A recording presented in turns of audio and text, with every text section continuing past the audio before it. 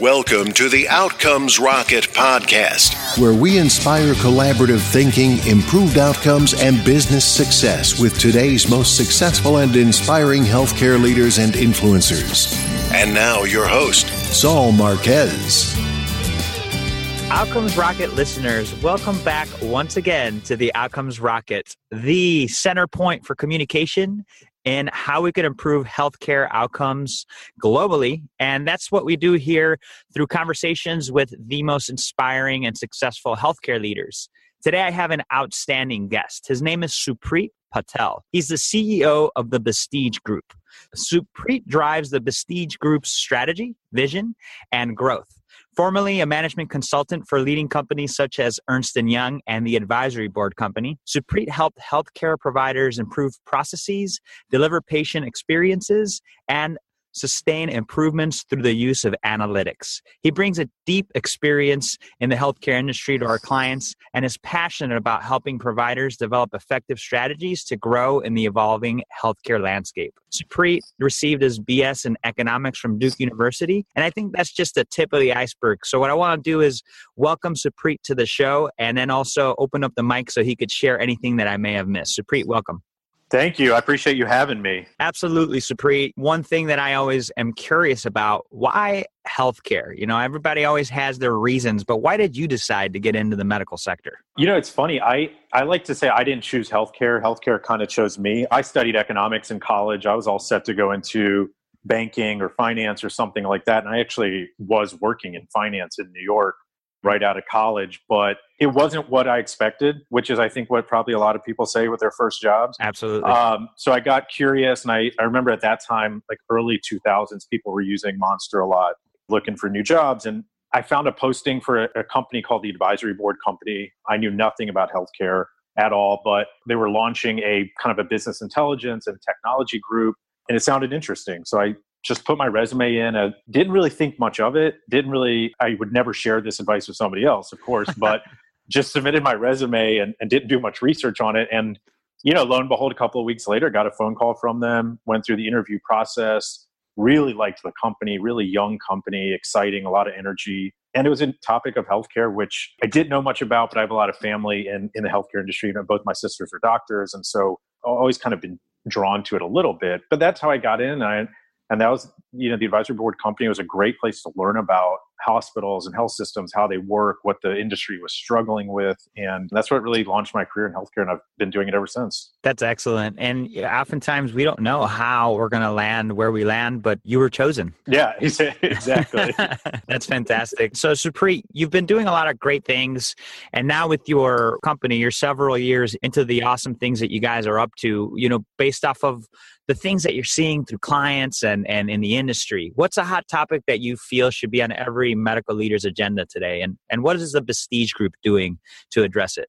We're really big on this whole trend of healthcare consumerism. So treating healthcare patients as consumers of a service, because now more than ever, people are they're shopping for services, they're doing their research, they're understanding what their options are. People are becoming a lot smarter, and that makes sense, right? I mean, everybody has smartphones, everybody has internet, they're able to do research. I mean, look at how, you know, when was the last time you chose a restaurant without going to something like Yelp, right? I mean, I think that is starting to apply to healthcare and how you choose your physicians. So we're really big on healthcare consumerism. So what we like to do is work with healthcare providers to say, look, there are certain patients and types of patients that are going to help your business grow. And we like to help them figure out how to connect with them. So how do you segment your patients and figure out the ones that are going to be really valuable for your physicians and for your business? And then how do you go about, you know, reaching them? Because it's a very competitive environment, especially in the specialty market. So we like to,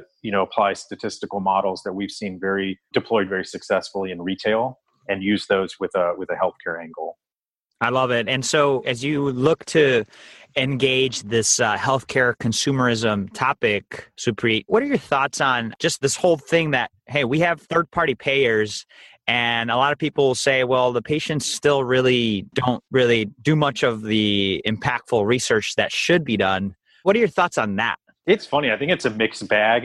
And with patients, it's probably a generational thing. Older patients, my dad's out there. He's a Medicare patient, but he's not doing research. He's going on whoever his primary care doc would suggest. But on the flip side, me personally, I do research for him, right? So I'm out there researching his physicians and his choices. And so I think that there's a generational kind of difference there. But I think what we're seeing a lot of, and I was just talking to a vascular surgeon about this recently, and he deals with an elderly patient population. He was saying that a lot of the patients that come to them are coming because their kids are doing research and finding them and then, setting up the appointment. So I still think that even though we have third-party payers and you might be able to go to your, United website and look up what doctors in your network, I still think that increasingly people are taking those selections of who's in their network and then going and doing independent research on what the patient experience is like for other patients. No, that's really interesting. And actually a couple of days ago, I was out for some coffee with some friends. And, one of the things that I found surprising and I still want to look into is that oftentimes you'll go into a hospital and they'll provide you a non-disclosure agreement that prohibits you from talking about an experience at a certain hospital. And, interesting. Yeah. And if you make a Yelp review and they catch wind, you could easily get a lawsuit. With things like that in place, what is it that's going to help consumers get the information that they need, do you think? That's interesting. Have you ever heard of that? I haven't. And now I think there's a fine line, right? I can see it from both perspectives. Like from the hospital perspective, hospitals see thousands and thousands and thousands of patients. Right? There's bound to be, when we look at something when we're delivering a service to consumers or customers, there's always going to be some percentage of them that, unfortunately have a bad experience, or maybe they're just not going to be in the right mood or whatever that might be. And so I can understand from the hospital perspective and saying, look, overall, we're providing high quality results. I mean, look at our quality measures or whatever those are. And we're trying to protect our brand, so to speak, by limiting it through a non-disclosure. But from the patient perspective, it's a service and you're spending valuable money. And now people are having higher deductible plans and you're spending a lot more money out of pocket, than previously. So it's a very fine line here between trying to protect your brand, but also being fair to a consumer. Yeah, I think that's a really great call on that, Supreet. And I agree with you. It definitely makes you wonder on the one hand, why? Be confident of what you guys are doing. And at the same time, you got to protect the brand that you work so hard to build. So as you look to strike up an opportunity to bring these patients, right? I mean, I think more data is better. So what are some examples of what you and your team are doing to help hospitals capitalize on this healthcare consumerism? Yeah, so we're big into using data that's out there currently. We like to come into situations and we've purchased a lot of data that covers pretty much every household in the country. And we're looking at things like, obviously demographic data like age, race, things like that. But we're also combining with net income and net worth and how long has somebody lived in a house and did they buy it or did they rent it? And we look at all this data to try to tell a story about the population in an area to say, look, here are your customers. Here are the people that live in this area. You have to target your outreach efforts. You can't just throw one message out to the marketplace because the marketplace is comprised of 100 different segments of people, and every different segment is going to attach to a different message. So if you're trying to promote maybe your prostate cancer screening service or something like that, you can't go out to every zip code or every block group within a zip code with the same message because there's going to be different people that live in there. So what we did was we went out and purchased a ton of consumer data, and we can go into a hospital or a medical group or any really provider setting and say, look, we can tell you who lives in each specific area so that you can then target your outreach and drive down your costs for marketing. One thing we really try to focus on is how do you drive down your cost per patient acquisition? And the number one thing we like to say is you have to target your patients. You can't just come up with one message and hope it works. So that's what we did. We went out, we bought a lot of data, and then we can always take things further. For a couple of our clients, we then look at EHR data.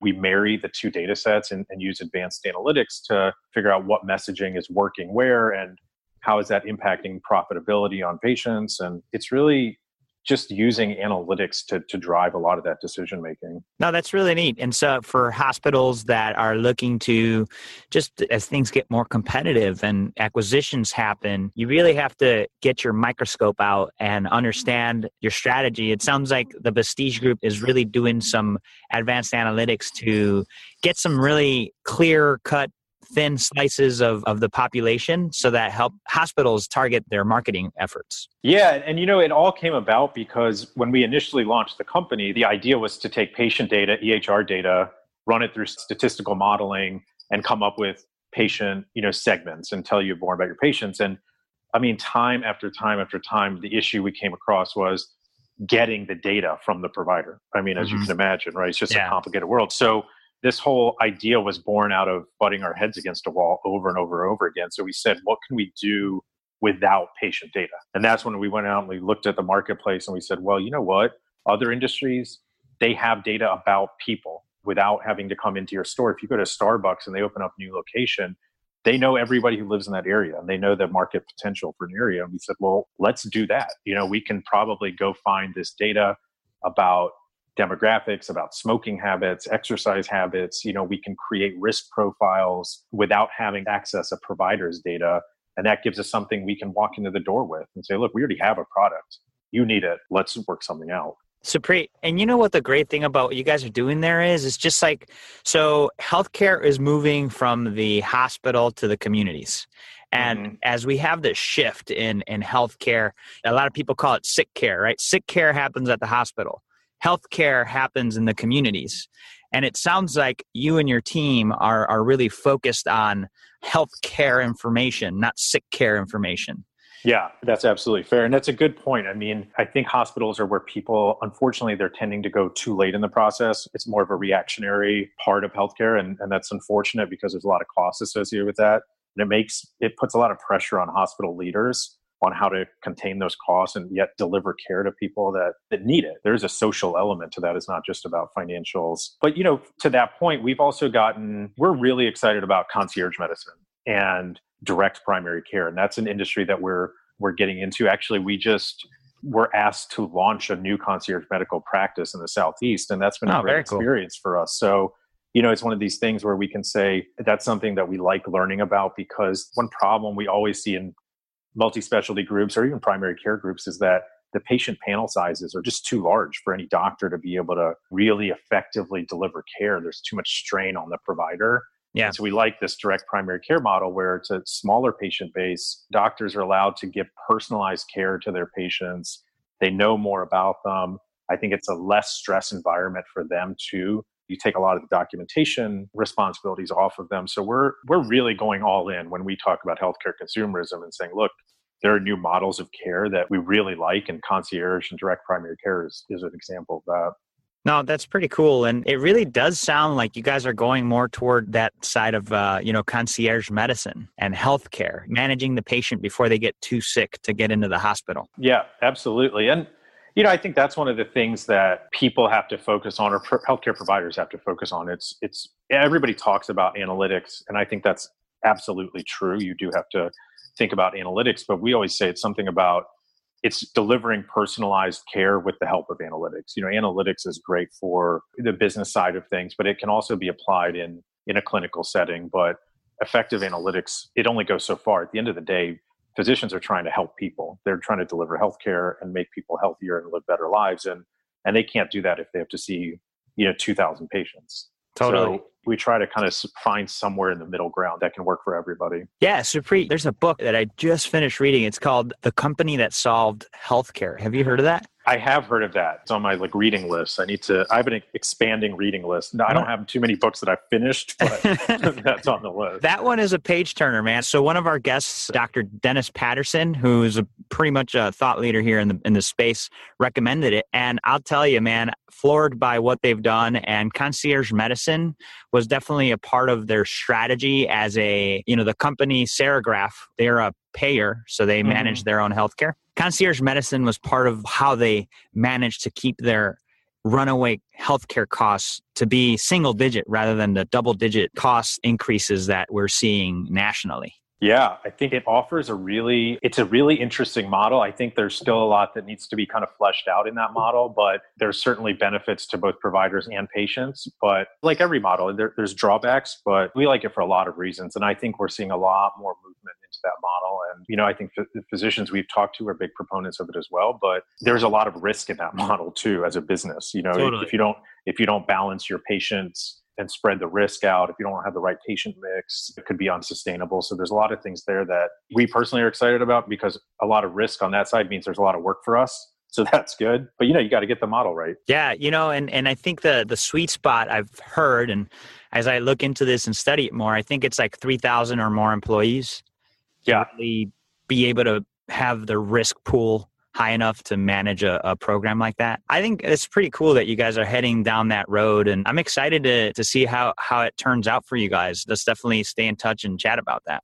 Yeah, definitely. So do you have a proudest leadership experience up to this date? You've been doing it for a while now. I mean, what would you say one of your proudest leadership experiences has been to date? I think it's got to be when I was in consulting for a long time. I mean, helping hospitals, health systems, and there was a point at which I got tired of it, not because I didn't believe in it anymore. I still think there's this, extreme need for it, but I did think that things like the price points were getting a little out of control, and we started selling things that I started having moral conflicts. Like, do the clients really need this? So I think that the thing I'm most proud of is just going all in on this, starting a business, and just saying, you know what, I'm just going to start my own business. I'm going to do it the way I want to do it. I'm going to take that risk and go for it.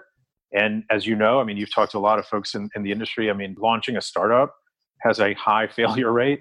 It's a very high risk endeavor. So I think it's not about where our business is today that I'm proud of. It's more taking that chance and saying, let's do it. Let's go for it. Let's get out there and put up or shut up kind of mode. And so what was it that helped you make that jump, Supreet? I've been very fortunate. So I think that I had, because of the number of years I've worked and the places I've worked, I had a really good network of colleagues and clients and just people in the industry. And I think that's what gave me the confidence to say, look, I can go out and have a better chance than most at making this work because of my network. And I think that's what gave me the confidence to go for it, was that network. And I think in healthcare, we have to be an industry that's willing to work collaboratively and work with each other and not be threatened by what somebody else is doing, but instead learn from it and say, okay, absolutely, how can I take that? How can I learn from it? And how can I apply it to what I'm doing or what I'm doing with my clients? This is a big sector. There's room for all of us. There really is. I mean, I'm a big believer in paying it forward. And a lot of people, when we launched our company, came in, let us do projects that now that I look back on it, they really didn't have to let us do. And they were just letting us, getting our bearings and giving us some case studies that we could go out and use for marketing purposes. And, without those, we wouldn't be here today. So, now I try to do that back to other people as well. And, we've taken in an intern recently and helping out. And I think we just have to work collaboratively as an industry, because there's a lot we can improve on, but there's a wealth of very, very intelligent people out there that are trying to solve these problems. Yeah, I think that's a really great call, Supreet. And, part of the thing that I wanted to do with Outcomes Rocket is be a catalyst to those conversations. And with a healthcare system that's 20% of our GDP, $3.5 trillion in dollars, there's plenty. Yeah. Plenty to go around. That why not just focus our efforts in making it better for patients and creating opportunities for ourselves and our families while we're at it? Yeah, I think it's about breaking down walls. I mean, I remember years and years ago, payers and providers, if you're a consultant, you were either a consultant that worked with providers or you were a consultant that worked with payers. No way you would do both. I mean, that was a number of years ago, but now these walls are kind of breaking down and you're saying, look, this is an integrated system. We have to understand both sides of what's going on to really try to better people's lives. And so breaking these walls down and getting smart about the whole process is only going to help. So, we have to do that. Awesome. Yeah, we're definitely speaking the same language, my friend. Hey, so this is a fun part of the show. I like to do, we're building a medical leadership course. This is Pretend, right? And what it takes to be successful in medicine today. And it's the 101 of Supreet Patel. All right. Okay. And so what I'd like to do is, with your help, write down the syllabus, and it's a lightning round with 4 questions. And then we'll finish up with a book recommendation. Sound good?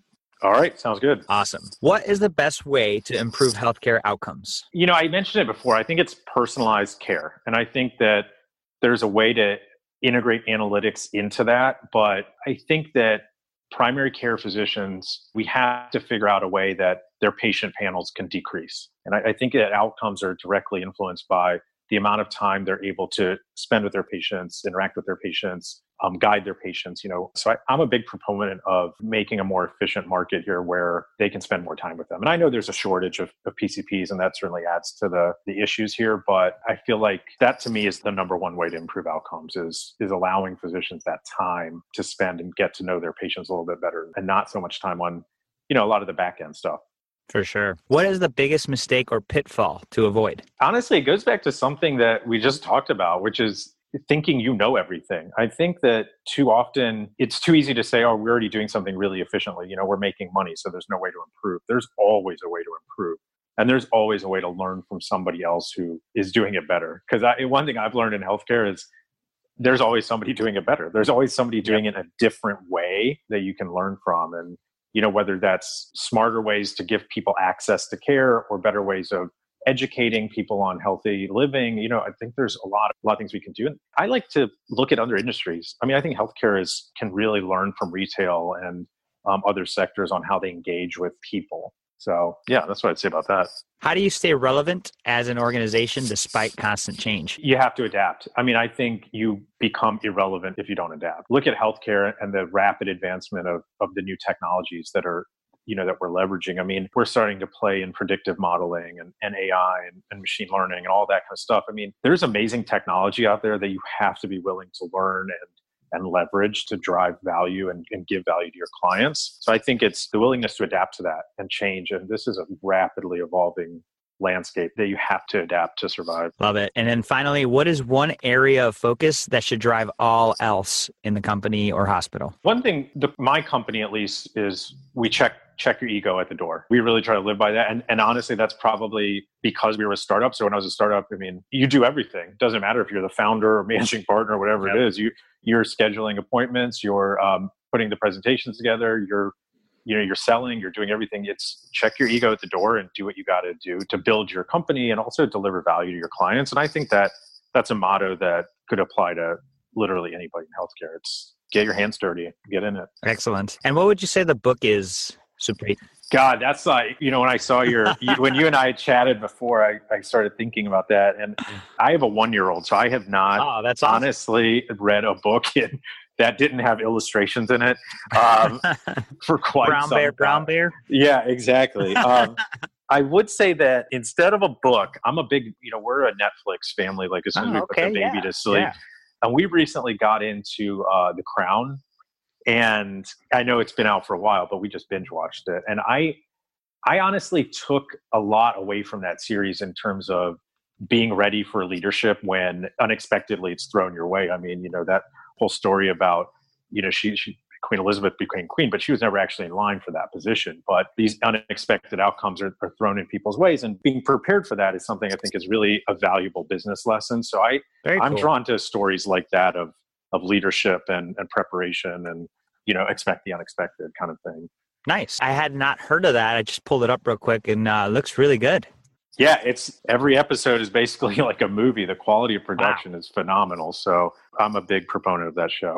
Fantastic. Thank you. And for the listeners, there you go. You have, if you haven't checked it out, it's called The Crown. And we always learn something new here on the Outcomes Rocket, whether it be leadership specific, improving patient outcomes specific, or, whatever it might be to help what we're doing to help improve patient outcomes and help improve the healthcare sector. It's always awesome. So appreciate that recommendation, Supreet. Yeah, thank you. I definitely feel guilty for not having been as active a reader as I should be. Don't feel bad about it. There's other ways to obtain that information. And now the listeners get to have not just another book, but a video series. So exactly. There you go. Something to credit for that. Something to watch on people's downtimes. There you go. That's right. Yeah, that's fantastic. Thank you for that. So, Supreet, before we conclude, I know the time just flies while we're on here. What would you say a closing thought for our listeners would be? And also, what's the best place that they could get in touch with you? Yeah, a closing thought. I mean, I think I was looking through your list of folks that you've talked to recently, and it's a really good mix of people. I mean, people coming into healthcare from a lot of different perspectives. And actually, it's funny, you and I had chatted about one of your former guests, Andrew Ray. He was great. Yeah, he's a friend of mine, and we used to work together at Ernst & Young. But closing thought is in line with all the guests you've had, which is we really do have to do a better job of being collaborative as an industry. And I think that the more we can go on to talk to folks like yourself, you're doing an amazing job connecting people that may not have the same backgrounds, but have the same mission, which is improving healthcare and improving this industry and this sector. I think that's something we really have to focus on. I think that too often we get bogged down a little bit in the day-to-day of our businesses and what are we going to do to run our business better and efficiently. But we should also make time to go outside of our comfort zone and talk to somebody who has a different background and understand what they're doing and how they're operating. Because I guarantee if you just talk to somebody for 10 minutes, you'll learn something and you'll be able to apply it to whatever you're doing. So I really believe in that, being collaborative and networking and talking to people you don't know. It's really impactful. Huge. And what would you say? And I appreciate that. Thank you. I'm glad that you share the vision. And I think a lot of people do as well, Supreet. And so I'm really excited for the time to come and the shift in healthcare leadership mindset that's happening. So you're a thought leader in that respect as well. And so what would you say for anybody that wants to get in touch with you and collaborate on the stuff that you're working on? What's the best place for them to get in touch with you? Yeah, so I mean, two ways. LinkedIn is always great. I'm pretty responsive and pretty open on LinkedIn. So Supreet Patel is, there's not too many of us out there, so you could search for that. Yeah, and then email is also good. And my email address is spatel@vestigegroup.com. Well, there you have it, Outcomes Rocket listeners. You have a gentleman here that is willing to collaborate, taking a look at more of the analytics side and just this focus on concierge medicine and healthcare consumerism. Supreet, really appreciate the time you were on the show with us today. I think we covered some really great things, and I'm looking forward to seeing how you guys change medicine at the Vestige Group. Well, I appreciate the time, Saul, and thanks for reaching out and letting me be a part of this. Thanks for listening to the Outcomes Rocket podcast. Be sure to visit us on the web at www.outcomesrocket.com for the show notes, resources, inspiration, and so much more.